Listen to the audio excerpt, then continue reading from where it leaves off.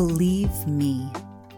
From the red letters, Jesus said, "The work of God is this, to believe in the one he has sent."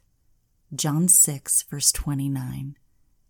During Jesus' 3-year ministry on earth, he spoke over 80 times about believing.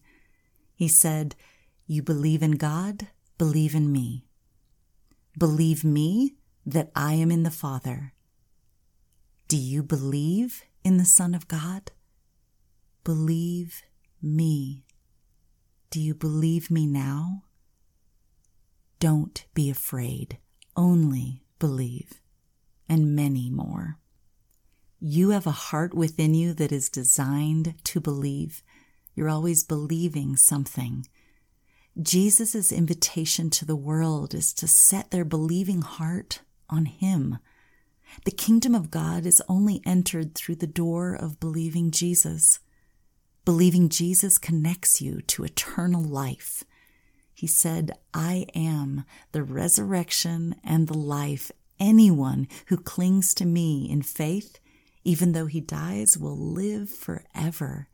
And the one who lives by believing in me will never die." Do you believe this? John 11, verses 25 through 26. All of eternity is waiting for your answer. And always remember that we keep believing. This is our work on earth. John 6:29.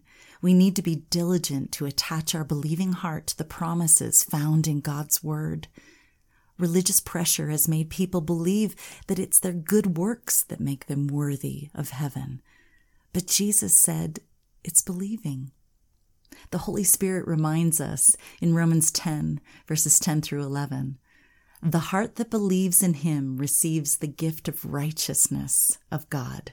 Everyone who believes in him will never be disappointed." Amen. Let's pray. Jesus, I choose to believe you are the Son of God. I believe you are the gift of eternal life given to me by the Father. I believe. Jesus said, "Enter through the narrow gate, for wide is the gate, and broad and easy to travel is the path that leads the way to destruction and eternal loss, and there are many who enter through it. But small is the gate, and narrow and difficult to travel is the path that leads the way to everlasting life, and there are few who find it." Matthew 7, verses 13 through 14, the Amplified.